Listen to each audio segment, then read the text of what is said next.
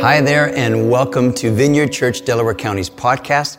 My name is Michael Hansen. I'm the lead pastor here at the church, and I am so glad that you have joined us for this week's message. I'm going to have a little bit more to say at the end, but for now, enjoy the teaching. Oh, good morning.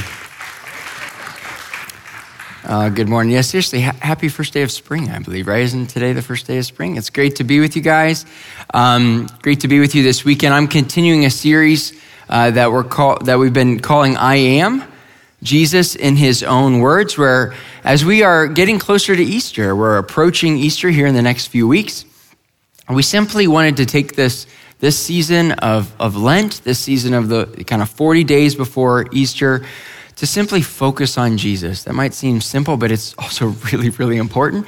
And so we wanted to focus on Jesus, and what better way to do that than by examining who Jesus really is. And how do we know who Jesus is better than asking, finding out what does he say about himself? Who does Jesus say that he is? And so by examining that, we're jumping into this series called I Am. Or not jumping in, we've been in this series called I Am.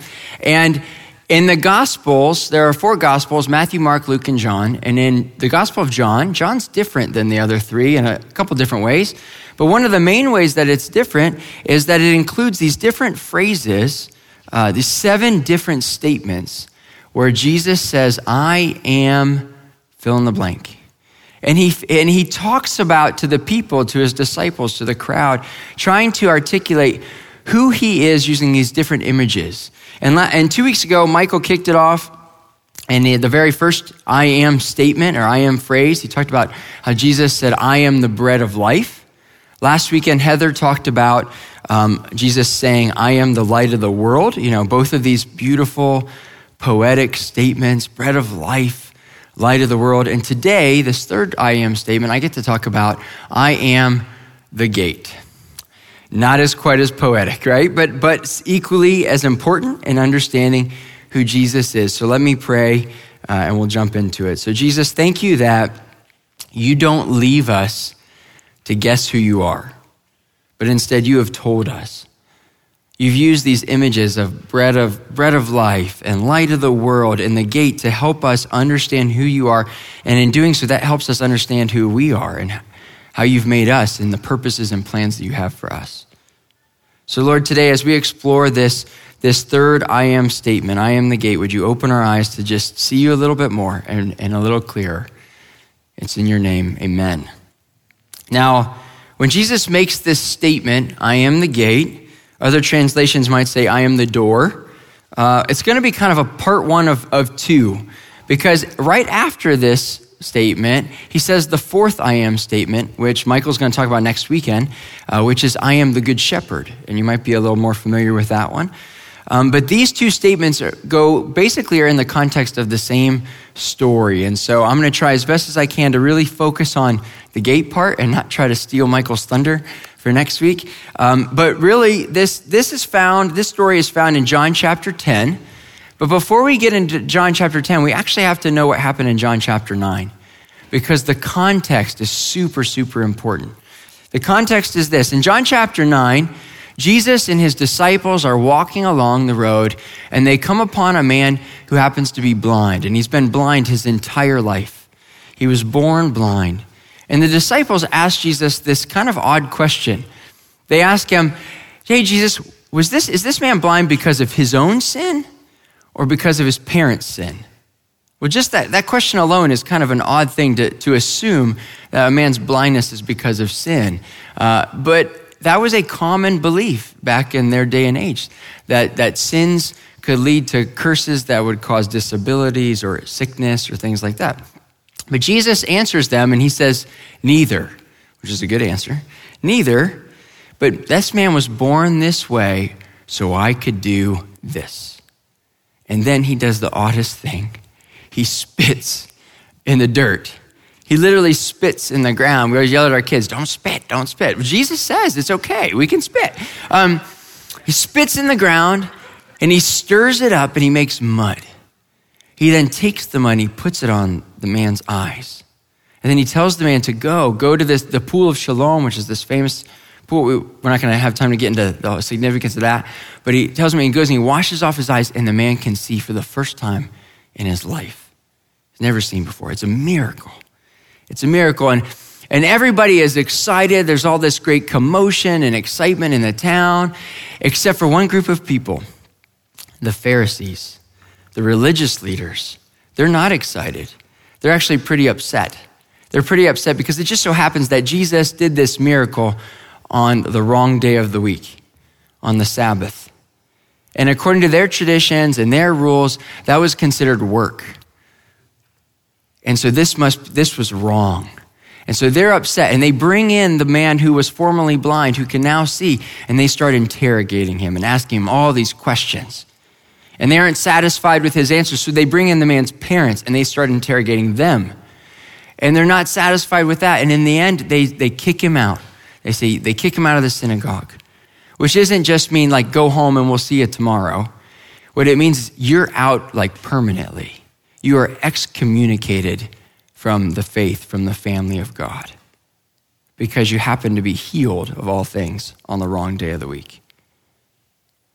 Jesus hears about this, and he goes and he finds the man that he had healed, and he says to him, look, no, that's not how this is going to go down. That's not what's happening. You are not kicked out of the family of God. I am the Son of Man.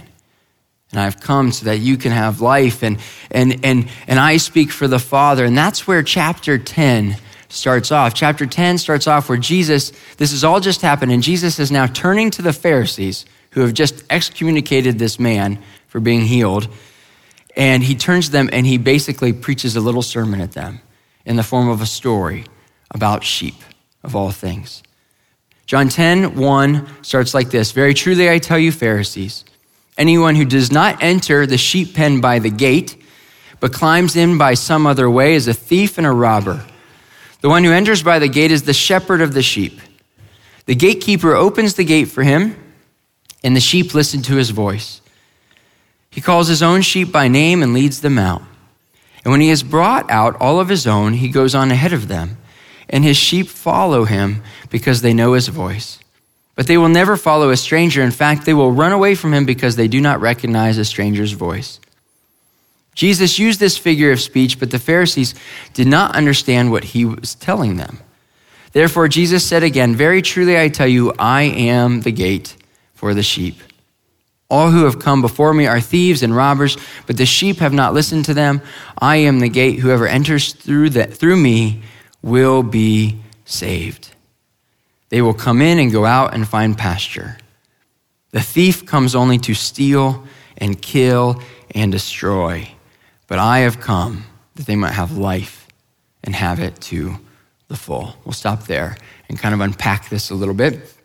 Now, the shepherds, sheep pens are not something common for all of us to see and experience every day in our culture, but it was something that everybody was familiar with back then. It would have been something they were used to seeing and being a part of. And Jesus, again, remember, he's talking specifically in this story, almost like a parable, to the Pharisees. And he's trying to address this issue about them just kicking out this man out of the synagogue. And he starts off by talking about being a gate of all things. Very truly, I tell you, Pharisees, anyone who does not enter the sheep pen by the gate, but climbs in some other way is a thief and a robber. The one who enters by the gate is the shepherd of the sheep, and the gatekeeper opens the gate for him, and the sheep listen to his voice. There are two kinds of people that can go into a sheep pen. There are the shepherds and the thieves. You know, the shepherd goes in through the gate, while the thief or the robber must go in by a different way, whether it's climbing over the wall or making a hole and crawling through, right? Thieves could have been people trying to steal sheep, but it also could have included predators like wolves. Either way, they were uninvited guests who were there to just do harm. Now, sheep are known as not always being the most intelligent of God's creations. They wander off easily. They can get themselves into tough situations where they can be hurt or in danger, and they don't always have the best way of defending or protecting themselves from predators. Shepherds have to stay with their flocks, like all the time back then when they were out in the pasture. So sheep pens were really important at night. And if the shepherds ever needed to go away from them and go into town, the sheep pen was really important. Now, I find this interesting, but in the Middle East in the first century, there were two different kinds of sheep pens. There were two different kinds. The first kind was a larger communal sheep pen, a larger communal one that would have been found right outside of the town. And so, especially during the winter months, the shepherds didn't want to venture with their flocks too far away from town because it was cold at night, so they wanted to be able to come back into town. And so what they would do is they would go on the outskirts, but every day they would come back to town, and they would come and use these larger shared communal sheep pens with other shepherds. And when they would approach, they would approach to a gate. There would be a wooden gate with a lock and a gatekeeper whose job was to unlock it when he saw the shepherds coming and let them lead their flocks in. And then he was also there to protect and keep strangers or potential thieves from coming in as well. And so that's what Jesus is kind of talking about here at the beginning. But the Pharisees aren't tracking with Jesus. They're not getting his analogy. And so it says that Jesus continued to explain further. He says this again, verse 7. Therefore, Jesus said again, very truly, I tell you, I am the gate for the sheep. All who have come before me are thieves and robbers, but the sheep have not listened to them. I am the gate. Whoever enters through me will be saved. They will come in and go out and find pasture. Again, so twice here, Jesus has said our key statement for today, I am the gate. Or again, I am the door, depending on your translation. But whoever enters through me, he says, will be saved. All who have come before me are like thieves and robbers. He's talking to these Pharisees here. You are like thieves and robbers with all your rules and trying to get people to have to climb over the wall. I am the gate, he says. I am the gate. And this isn't just some beautiful metaphor where he's saying, I'm like the gate and, I'm like the door, so come in through me. It's actually, that's true, but it's more than that. It's more than that. Remember I said there were two types of sheep pens in the first century, right? The second kind was not so much a communal sheep pen with lots of other shepherds using it. They would have been smaller sheep pens that would have been out away from the towns, where during the summer months, shepherds would venture with their flocks further away from town, and because it was warmer, they would stay out at night with them. And they would use these smaller pens that were mostly just like made out of stone, maybe a few feet high. Actually, if you want to throw up the picture, this was a replica of one. Looked something kind of like this. So at dusk, they would come and they would bring their flocks into here to make it through the night to protect them. But it's interesting, if you notice, there's no gate on this sheep pen, is there? There was a man named Sir George Adam Smith. He was a Scottish Old Testament theologian. He lived back kind of in the late 1800s, early 1900s. And he would visit Israel for his studies, for his research. And one time he was traveling around Israel with a guide, and he came upon an Arab shepherd who was friendly and willing to kind of show him, hey, let me show you the life of a shepherd today. And he showed him a sheep pen, a lot like that one. And Sir George said to him, so this is where the sheep go in at night? And the shepherd said, yep. And they are perfectly safe and completely protected in this pen. And Sir George said, really? Because there's no gate. There's no door. And the shepherd said, oh, I am the gate. I am the door. He said, well, help me understand that. What do you mean by that? And he said, and I'll quote this. When the light has gone and all the sheep are inside, I lie down in the open space. And no sheep ever goes out but across my body, and no wolf comes in unless it crosses my body. I am the door, the literal door. Literally at night, he would lay down between the gap, right? Like this, and sleep like this, so that he would know whether anybody was trying to come or go. He was the door, the literal door. This was the job of the shepherd. This is what Jesus is talking about when he says, I am the gate. I am the door. And his audience would have been familiar with this. They would have known this. He was saying, I lie down in the gap for you, my sheep. And in a few weeks, he's going to lay down his life for his flock. A beautiful foreshadowing of what is to come. And again, the Pharisees here, he's cautioning them and accusing them of being like thieves, of like trying to rob this newly healed blind man of thinking that he can't be in God's flock. And Jesus is saying, no, I'm here. I am the gate, and I'm protecting this man from you all who are trying to push him out, who are trying to steal something from him. And this is what Jesus has done for all of us. He's laid down his life for us. He's gone to the cross for us. That if we just put our faith and trust in him, he promises to keep us safe. And that's, again, in verse 9, when it says, I am the gate, whoever enters through me will be saved. There's another way to translate that, actually, and it's, whoever enters through me will be kept safe. I think that's really interesting and really important. Jesus is saying, I will protect my sheep. I will protect them. You know, one of the things that gates do and doors do is they close to protect us, don't they? They close to protect us, to keep things from the outside, from it necessarily getting in. The thief, verse 10, comes only to steal, kill, and destroy. I have come that they may have life and have it to the fullest. Have it to the full. Now, in the past, I've heard this verse, it's often quoted a bit out of context. This verse is usually used when someone is referring to the devil or to Satan. And he is the ultimate thief who comes to steal, kill, and destroy. But nowhere in this passage is Satan mentioned at all. Now, I think it's true. I think, again, this does apply to him.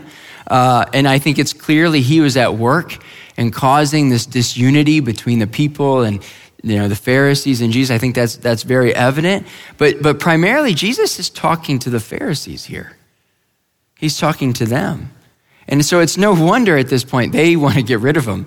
They're starting to plot to kill him, right? But he's challenging them. He's saying, you guys aren't doing your job. You aren't doing your job at protecting the sheep. In fact, you're harming them. But I have come now to protect this man and anybody else who will put their faith in me and believe in me. But you are like thieves and robbers trying to steal life from them, making the walls so high, making the sheep pen impenetrable that no one can get in. And if somebody can't meet your standard, if somebody can't follow your rules perfectly, then what do? You kick them out. You kick them out of the flock. But Jesus says, I am the ultimate protector. I am the gate. There's this famous scene in my favorite book, one of my favorite movie series, and probably some of you are familiar with it, Lord of the Rings. In the first part of the story, the Fellowship of the Ring, there's this group of hobbits and men and dwarfs and elves. They're all running from this fiery beast with horns called Balrog, and they've come to this narrow bridge. They're trying to get away from him. They've come to this narrow bridge that goes over this deep, like never-ending chasm into the darkness. And there's one figure, his name is Gandalf the Grey, and he's kind of like the Messiah-like figure in the story, dressed as kind of like a shepherd has a staff. And he leads everybody across this narrow bridge. And when he gets to the other end of the bridge, he stops and he helps them all get past. And then he turns around and stops at the edge of the bridge to face the beast coming at him. And he takes his staff. And in this very famous moment, he takes it and he bangs it down on the ground. And he says, you shall not pass.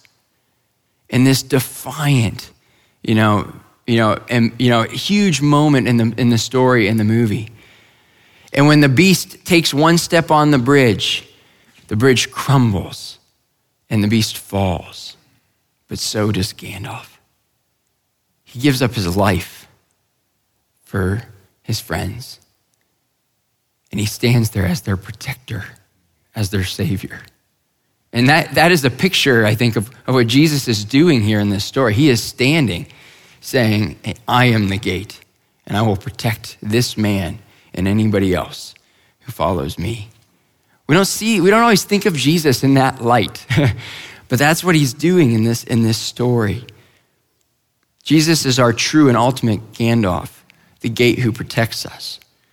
But just like a gate or a door can close to protect us, it can also open to free us. So we can go out and experience life to the fullest, the way it's meant to be. John 10:10, the second part of it says, I have come that they may have life and have it to the full. He does not want us always to be trapped inside the pen. The goal isn't to get in the pen and stay in the pen forever. That's not the goal. The goal is also to be able to go out, to live life into the world the way it was meant to be experienced. You know, Jesus said, I am the gate. Whoever enters through me will be saved. They will come in and go out and find pasture. The very first thing he says after he's going to save us is that they're also meant to go out, to be free. You know, he's the one who opens our lives to true freedom, joy, and life. He frees us of guilt, of shame and condemnation and fear. I often think about the man who was born blind and how probably his whole life he had been told by people, you've done something wrong because you're blind, or your parents have done something wrong because you're blind, which wasn't true. He carried this, I imagine he carried this guilt from that. I imagine he carried a lot of shame from that. He felt condemned by the Pharisees in this story of kicking him out. Afraid, fear, all of that stuff. Jesus comes to free us of that. The gate closes, but it also opens. It closes to protect us, but it opens to free us. Now, too often through this story, though, I think there's a little bit of it that can be misunderstood. You know, this story, sometimes we read it and we can feel a little scared. It brings fear up in people like, okay, this whole sheep pen thing, and, you know, that, like, am I in the sheep pen or not in the sheep pen? Am I saved? Am I not saved? Am I in or am I out? How do I know for sure? How can I have confidence? What does that mean? What does that look like? And every once in a while, I'll have somebody come to me, maybe a family member had passed away or a friend, a loved one, and they'll come to me and they'll say, you know, Andrew, I'm kind of worried. I don't know if my loved one did enough. I don't know if they were good enough. I don't know if they knew enough. You know, I know that their struggles, I know their sins, I know their troubles. I don't know if they ever said the right prayer, Andrew, the exact right prayer. I'm worried and afraid where they might be right now. You know, what they're essentially saying is I don't know if they're in the sheep pen or not. I don't know if they're in heaven right now or not. Where is that line? Where is that boundary? Where is that wall? Are they inside or are they outside? But I think this kind of thinking is actually the exact kind of thinking Jesus was trying to change their paradigm of, to shift them to see it from a new way. Paul Hibert, he passed away in 2007, but he was a missionary and a cultural anthropologist. He used this mathematical concept, I think, to explain this really well.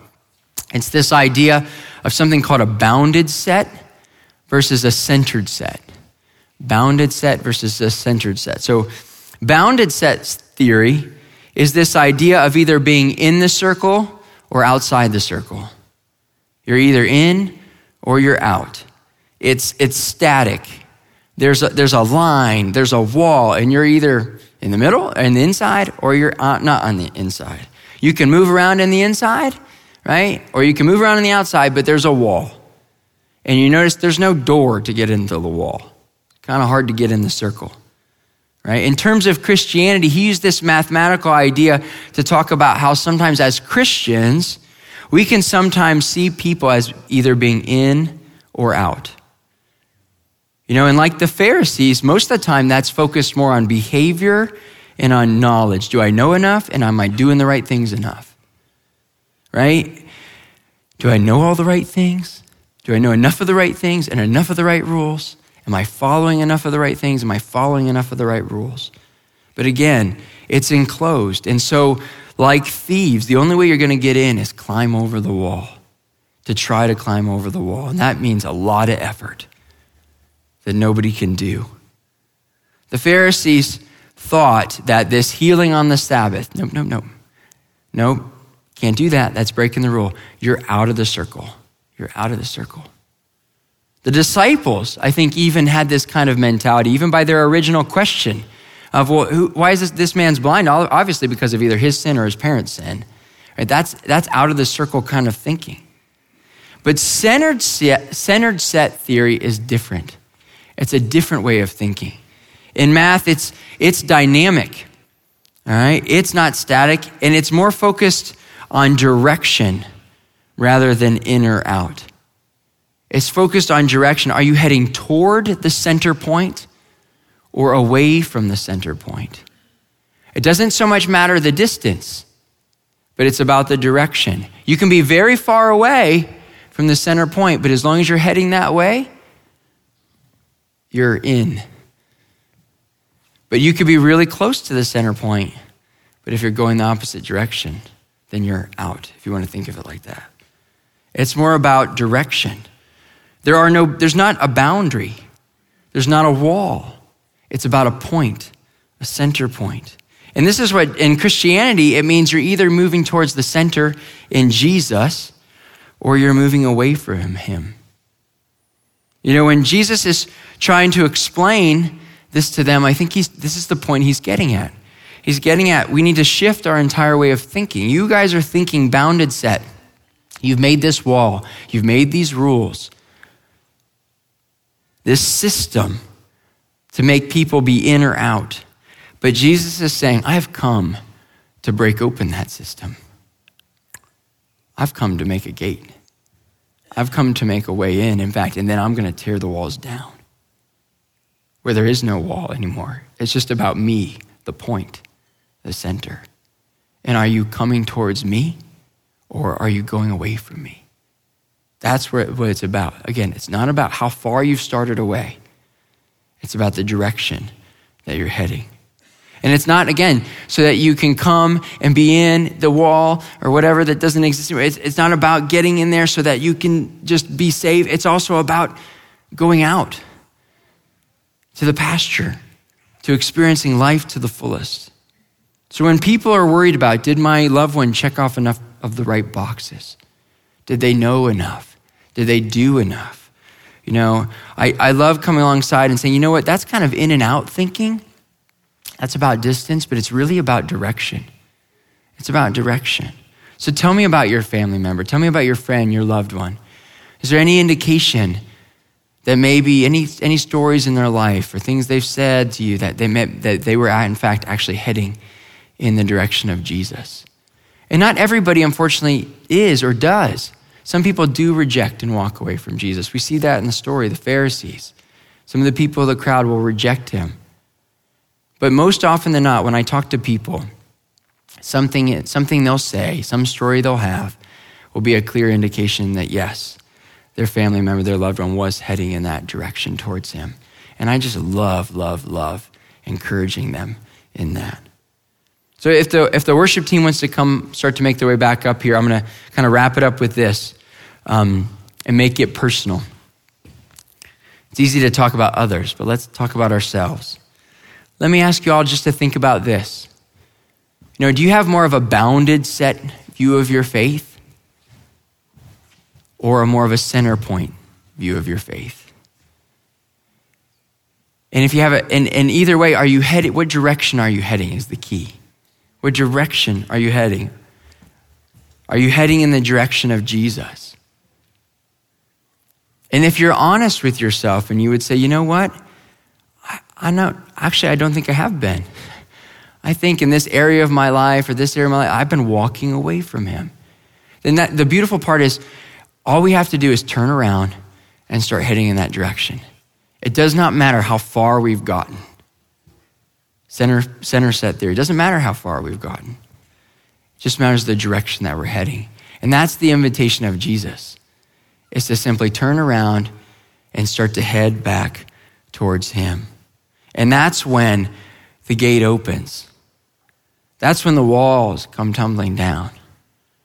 That when we respond to Jesus' invitation and say, yes, Jesus, I want to follow you, whether it's for the first time or for the 100th time, when we turn and start heading in his direction, that's when we get to start to experience that life to the fullest. Amen? Amen. Why don't we stand up? Well, thanks so much for joining us today. I hope that what you heard has encouraged you in your walk with Jesus. For more information and to contact us, go to vcdc.org. Well, bless you. Have a wonderful week.